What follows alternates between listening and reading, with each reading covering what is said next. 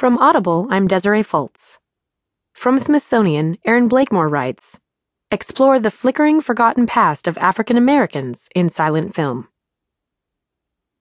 Silent films flickered across the screen in black and white, but popular memory of the silent era is more white than black. But just how involved were African Americans in the early film industry anyway? It's a question that is only just starting to be answered.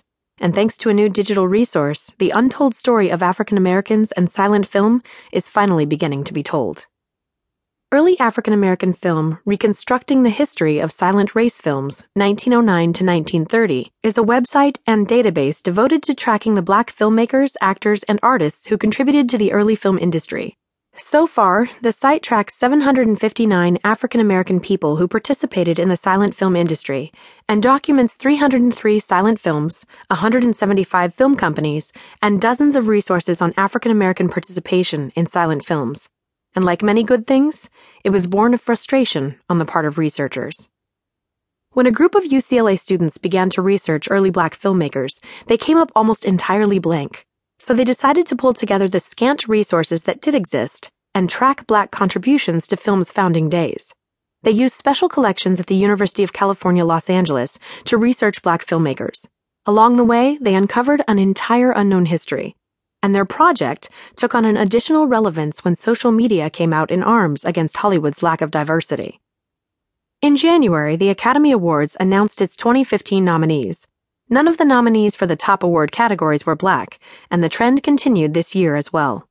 The highly publicized #OscarsSoWhite backlash on Twitter and subsequent boycott brought attention to Hollywood's diversity problem and spurred the students to work even harder to uncover the untold stories of people of color who have always been a part of Hollywood. Though their accomplishments are not well known, African Americans not only contributed to silent film, but had an entire alternative film industry. Race films, as they were called, were produced for black audiences and featured black casts, production companies, and crews. Since they existed outside of the white mainstream of the burgeoning studio system, few race films crossed over to white audiences. Over the years, they faded from memory, and many never made it into history books. The open-source online resource collects information about the little-remembered films from movies like Within Our Gates, which crossed over to white audiences in 1920, with its story of lynching and white supremacists thought to have been made in response to D.W. Griffith's racist blockbuster, Birth of a Nation, to Lottie Grady, a leading lady who sang for audiences during real changes in the early 1910s, or teens. It also maps relationships between filmmakers, performers, and others, showcasing the close ties that made the early industry tick. Race films may have been all but forgotten, but the new resource makes it possible for researchers to at least find a place to start as they look further into the lost history of these movies.